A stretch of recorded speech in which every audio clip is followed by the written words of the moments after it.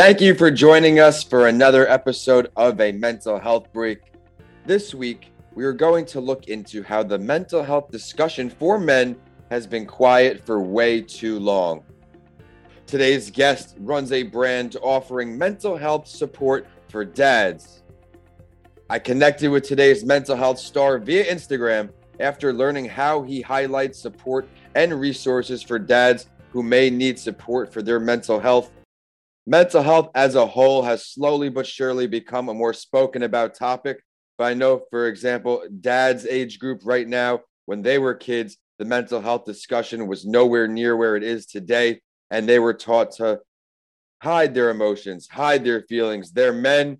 And today's guest is shattering that stigma.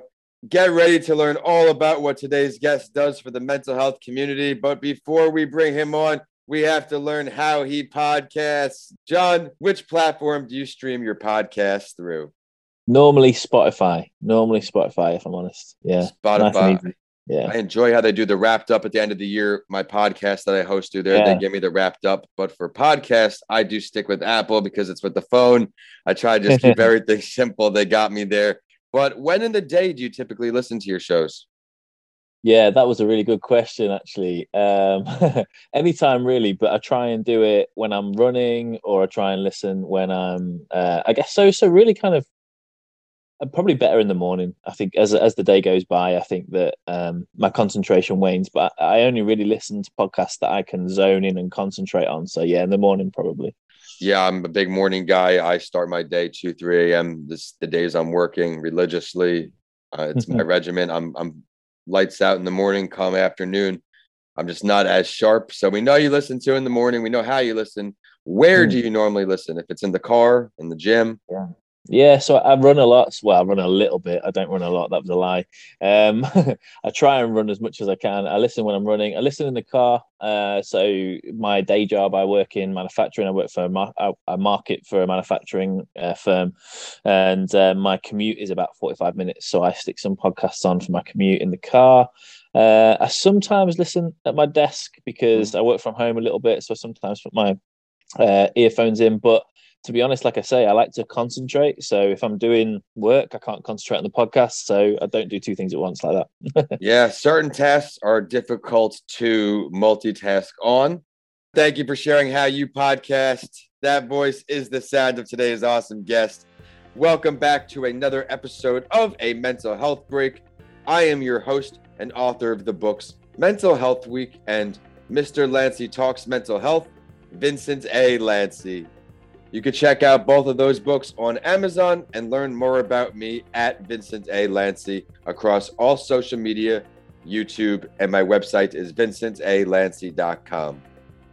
If this is your first time stopping by, I sit down and have a mental health talk with an advocate or professional from around the world each week on this podcast. I began focusing on mental health after suffering a traumatic brain injury, and that is my why relating to mental health.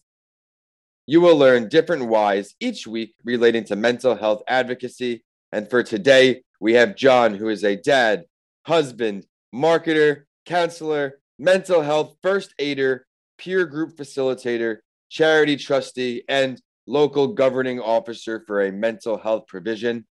He also has a podcast and is a regular guest on podcasts that talk all things mental health, masculinity, and fatherhood. John is here today to continue to share his experience, his testimony, and knowledge to help equalize mental health support for all. That includes man, woman, and child, and has also delivered many keynotes to NHS and Public Health England on father's mental health, which I enjoyed learning as a speaker myself. So allow me to now bring him on. John, Stacy, John, I'm excited to sit down with you today. Thank you for having me. That was a lovely intro and a great start to the pod. And thank you for having me on. Hopefully everybody happy to have gets you, something man. From this. Hopefully everybody listens and enjoys it. You have a lot to offer, and as the show goes on, that will just become more and more evident. Would you mind starting by introducing yourself to the world? Let them know who John is before we dive into mental health talk. Yeah, so obviously all of those different hats, all of those different pies that you said I had my hand in. That's me. I'm John. I'm from the East Midlands in the UK. I'm 36. So I live near the coast-ish, about an hour away from the coast on the east coast of the UK of England. And yeah, I mean, I'm a layman. I kind of describe myself as just an everyman. I'm, just a normal guy on the street who has decided that normal doesn't really work anymore with regards to what the generational issues are around mental health, mainly after my own journey began with mental health, and always been quite an outspoken person, and decided to turn that into something positive with regards to mental health. And my own journey, sharing that with others has been a massive part of that, as well as kind of aligning myself with that power of relatability. So, I am an everyman. I'm not exceptional at anything, I don't think, which is a great thing. It's a great power in itself. And I think that, everybody I work with and everybody that I've helped along the way, I certainly see a lot of myself in every single person, and hopefully they see that in me and can relate to it. I think that's about me, really. Yeah, it's a great introduction. You said a lot of big points there, and we're going to dive right into really what led you to being a mental health advocate. You mentioned you had a personal journey. The obvious, more talked about types of mental health disparities are the mood and anxiety disorders, some schizophrenia disorders. What did you go through personally? Yeah, so I started my journey actually kind of in that stereotype of I don't agree with mental health being a thing. I don't believe in it kind of thing. I was that guy. I was that stereotype that, if someone had anxiety, they worried too much. If someone was depressed, they were just sad and needed to cheer up. And I had some physical health problems, had migraines, had issues that was worrying me for the first time, like severe enough to worry me about it being brain related, perhaps a tumor or something. And incidentally, I'm really glad that it wasn't that. But I went to the doctors here who referred me to lots of different methods of trying to find out what it was. And essentially, we decided it was stress related, and it was to do with a lot of different things. And fast forward, 4, 5, 6 years of my 8-year journey since I've been learning about my own mind and my own mental health, I guess I realized that through different types of therapy, I've struggled for best part of 30 years, 25, 30 years with anxiety. I've battled depression at times. I have low mood, just like most of us really. I've definitely had control issues and anger issues and reactive sort of emotional issues. And I've really had to learn, for me at quite a late age, how to become more emotionally intelligent and more in tune with my emotions and more in tune with what's going on in my mind. So yeah, I guess the best way I normally describe my own kind of afflictions or kind of problems that I have, I talk to people and I say I've got a little bit of most things, which sounds really bad, but like I'm never really diagnosed fully. I've never been diagnosed fully with anything severe, which is great, which I'm grateful for. But I really do feel like I flit in and out of things. I very recently, and I'm sure we'll get on to talking about this, I very recently have been kind of researching and doing my own work around ADHD, because I really do feel like at times the more I learn about ADHD, the more I think, damn, that's me. That's me. Like I've been probably with ADHD for a while, So, and that's not a bad thing. It's a great thing that I'm really feeling liberated about. So yeah, that's me. That's kind of what I've been battling with. I appreciate your honesty and your courage to hop on this show, share your story to help others. And as I mentioned, men especially, these conversations are slowly building as the whole mental health conversation, is slowly building. But through this experience, was there a specific moment where you decided, okay, it's time for me to share my story? Or was it always something you planned on doing? No, it wasn't something I always planned on doing. Actually, that's a really interesting question, actually, because I was kind of on a bit of a kind of 4 or 5 year sort of, the part of the 8 years was about 4 or 5 years in, and I started the MH Sport for Dads channel on Instagram as a signposting channel where I just literally tried to find great resources for fathers, and I would post it, and it just wasn't really going anywhere. It wasn't really hitting enough people. So I was sat there, and I work in marketing, so I kind of know what works, and I kind of sat there and I goes, right, I need to reach more people. I need to put my face to this. I need to start telling my story. I need to start telling people, I'm a dad too. This is run by a dad who's actually has mental health issues and has down days. And the pivotal moment, I think, was after I introduced myself to the channel, I did a post where I was having a really bad day. One summer, it was the summer just after COVID started, I believe, or maybe it was the year before, maybe a couple of years ago. And I was sat in my garden, and my wife had taken a picture of my daughter, and it was a beautiful picture of her playing in the garden. And in the background, I was sat there on a chair, and I was just slumped in the chair on my phone, and I looked so sad and so upset with life. And that picture, spoke a thousand words. My wife, my daughter playing happily, and me in the background really struggling on that day. And to describe what I was struggling with on that day, nothing. It was my demons. It was just nothing had triggered that. It was just what was going on, and I was just having a horrible day. And I had to articulate it. I needed to articulate it. It felt great to articulate it. And from that moment on, my channel just kind of upward trajectory. Lots of people messaging me, lots of people commenting, lots of amazing connections, hundreds of amazing connections like yourself, where people had followed me, I'd follow them back, great content flying around. And then that's just it. It's just snowballs. And it's literally led me to that long old list of hats that I've got since, because I've realized that actually just telling my story, but learning along the way, learning from other people and inspiring them with my story, but inspiring them with knowledge and theory too. It just is a great help. That help of community, that help of like people helping people. I just think is just insanely amazing. So that's the pivotal point for me, I think. Yeah, definitely. The conversation goes a long way. One of my many motivations for starting this podcast, one of the many goals I have for it, is for people to relate with my guests, no matter how it is, where they're from, what they went through, how they're overcoming it, what they overcome, you name it.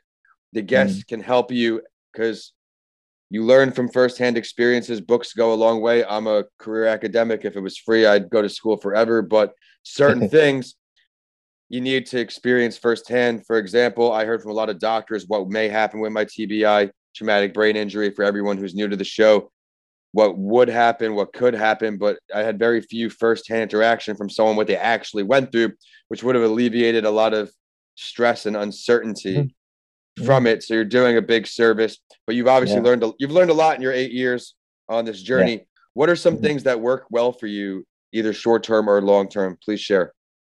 I think one thing I've really learned is, obviously there's a real big obvious elephant in the room sometimes, and that is that we don't talk enough. We don't open up enough. We don't talk. And I have become, I guess, a lot more shrewd in how I talk. So I've always been able to talk, but I've never been able to talk effectively about what I really want to speak about. So I've become really good at doing that, as well as become a lot better at listening. So a lot more active listening, a lot more actual kind of like, resource information, staying in kind of thing, rather than zoning out and just letting it look like I'm listening, But I think the short-term, long-term tools, long-term, those are long-term. I think those talking and listening things, everybody should be doing that all the time. Short-term, I massively prescribe to finding your own method of relaxation, whether that's meditation, yoga, breathing exercises, and everything in between. I'm a very, very, very big advocate of originality in there. So there's a load of techniques. There's a load of techniques out there, and I think they're all amazing and they all work for certain people. The huge thing that I tell people is that all of these things might not work for you. So make them work for you. Make them work for you. Like, take something like the box breathing technique. If you've never heard of it, it's basically where you breathe in a box. I'm sure you know what I mean. But if somebody Googled that right now, you'd find 3 or 4 different ways of doing it. And my advice to people is make your own way. Make your own way. So I tell people the basics, and I basically say, learn your own way. So my little weird things that I do, and I call them weird because they are my little weird things. I stand in the mirror at night before I go to bed, and I'm brushing my teeth, and I do my journaling in my mind and in a monologue. I never journal. I can't write it down. I just don't like that kind of diarizing things. Don't know why, but I just don't resonate with it. So I stand in that mirror and I reflect on the day, and I journal the day, and I take some gratitude. I look at the negatives. I see if I can learn from it. For that 2 minutes, I'm zoned out. I'm talking to myself eye to eye, and it can either be in my mind or it can be vocal, and I can have a quick chat, and it's private. I'm in the bathroom. It's just the way that works for me. And I go to bed when I have those moments, feeling very relaxed and moved on from the day.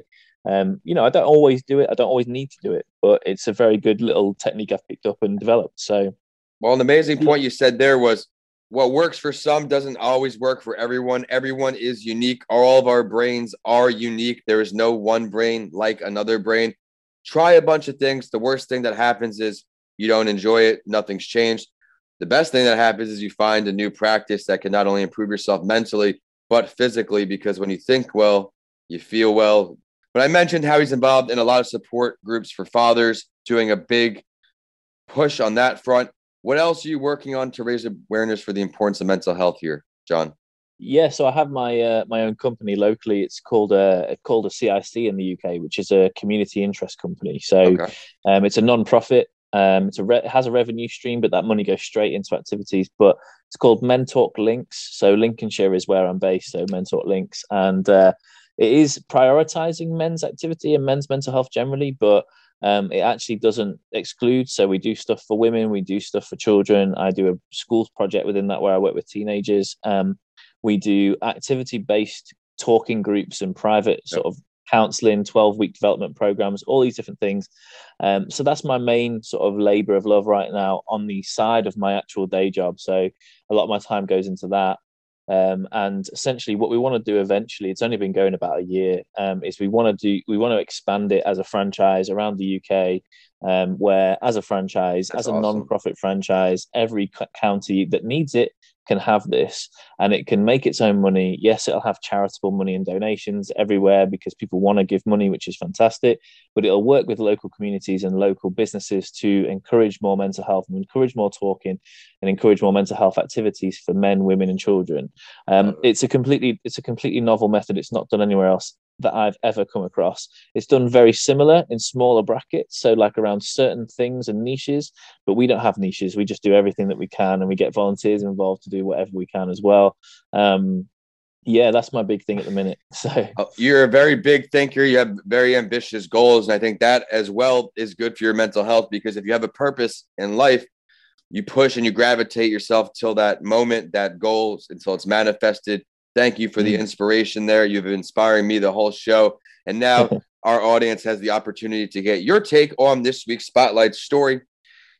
If this is your first show with us, every single episode, I share the Spotlight story of someone who's famous or in the celebrity light of some sort, because I want to let you know you are not alone.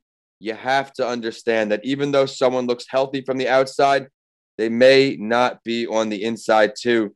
This write-up is going to be on the host of ABC's Extreme Makeover, Ty Pennington, and there was a lot going on in this article. I'm going to share many key points. In his childhood, he didn't know he had ADHD. In grade school, his hyperactivity seemed that it was in the way of everything he tried to accomplish. And because of this, he spent a lot of time in detention, I learned. By his own account, he says he swung on the blinds, ran out of the classroom, playfully slapped other students on the back of the head. This is a quote I'm reading when he was speaking to the Huffington Post about the ADHD as a kid. My mom was studying to be a child psychologist, and she went to my elementary school to test the worst kid they have. They were like, Mrs. Pennington, you really don't want to know who that is. They let her observe me through a window, and within 20 minutes, I stripped naked, wore my desk around, and swung on the blinds.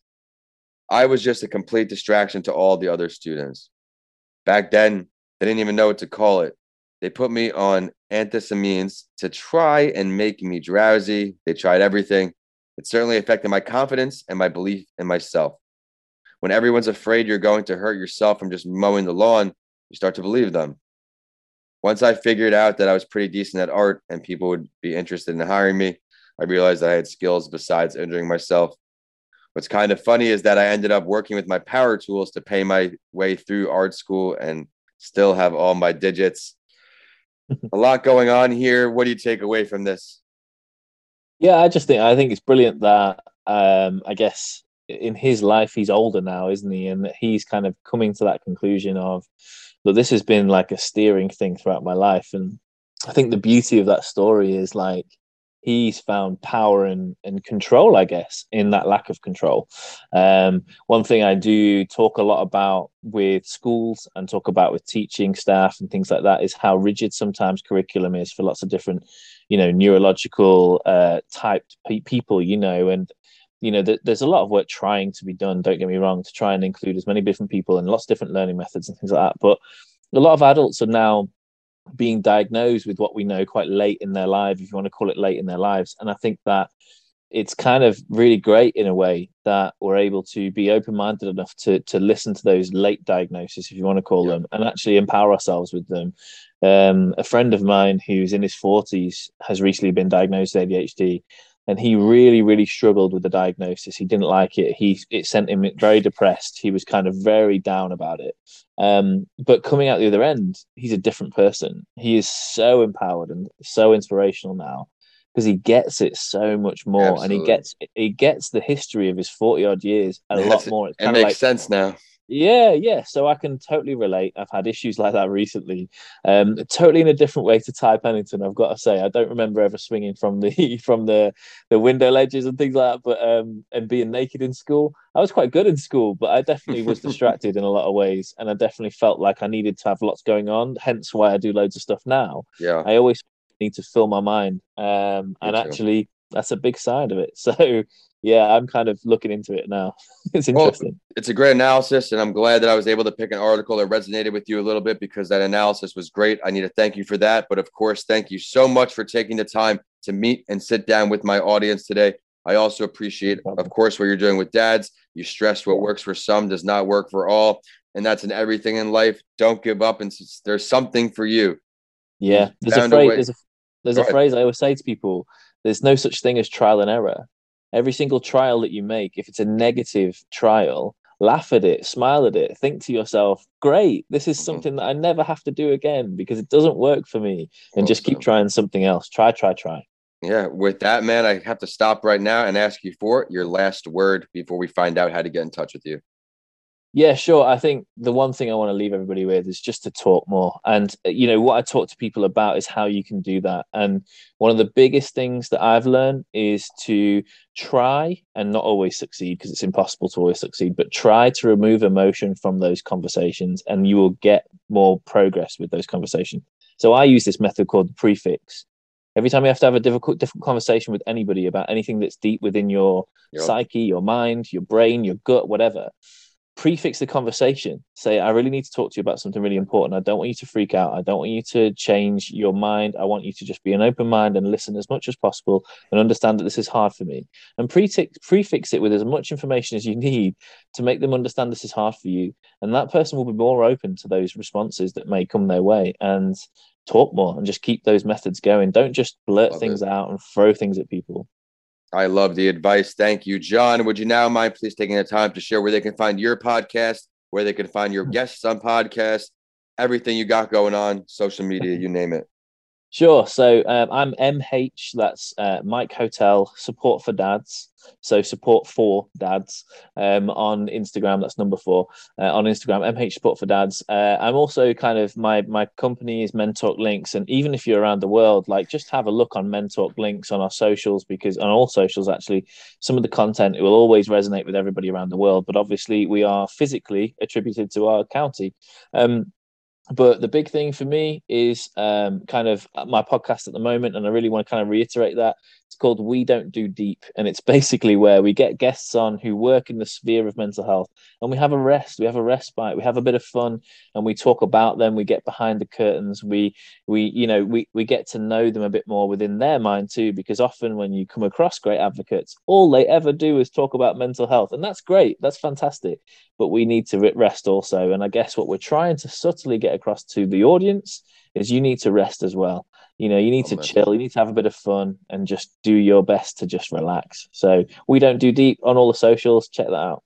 Thank you for sharing that. Everyone, be sure to check out all that content. There's a lot of value there, not just for dads, as you found out today. And while you're on social media, check us out too. I am at Vincent A. Lancy for all social media, YouTube. The website is vincentalancy.com. The show you can find on my website or at A Mental Health Break on all social media, except for Twitter. We're at Podcasts by Lancy. So you have updates from everything I do on my shows, including YouTube. My latest books, Mental Health Week, Mr. Lancy Talks Mental Health. They're on Amazon now. You can get through them on Amazon or my website. Let me know what you think. And with that, thank you for listening. We will see you next week on A Mental Health Break. John, thank you for joining us once again. Thank you for having me, Vincent.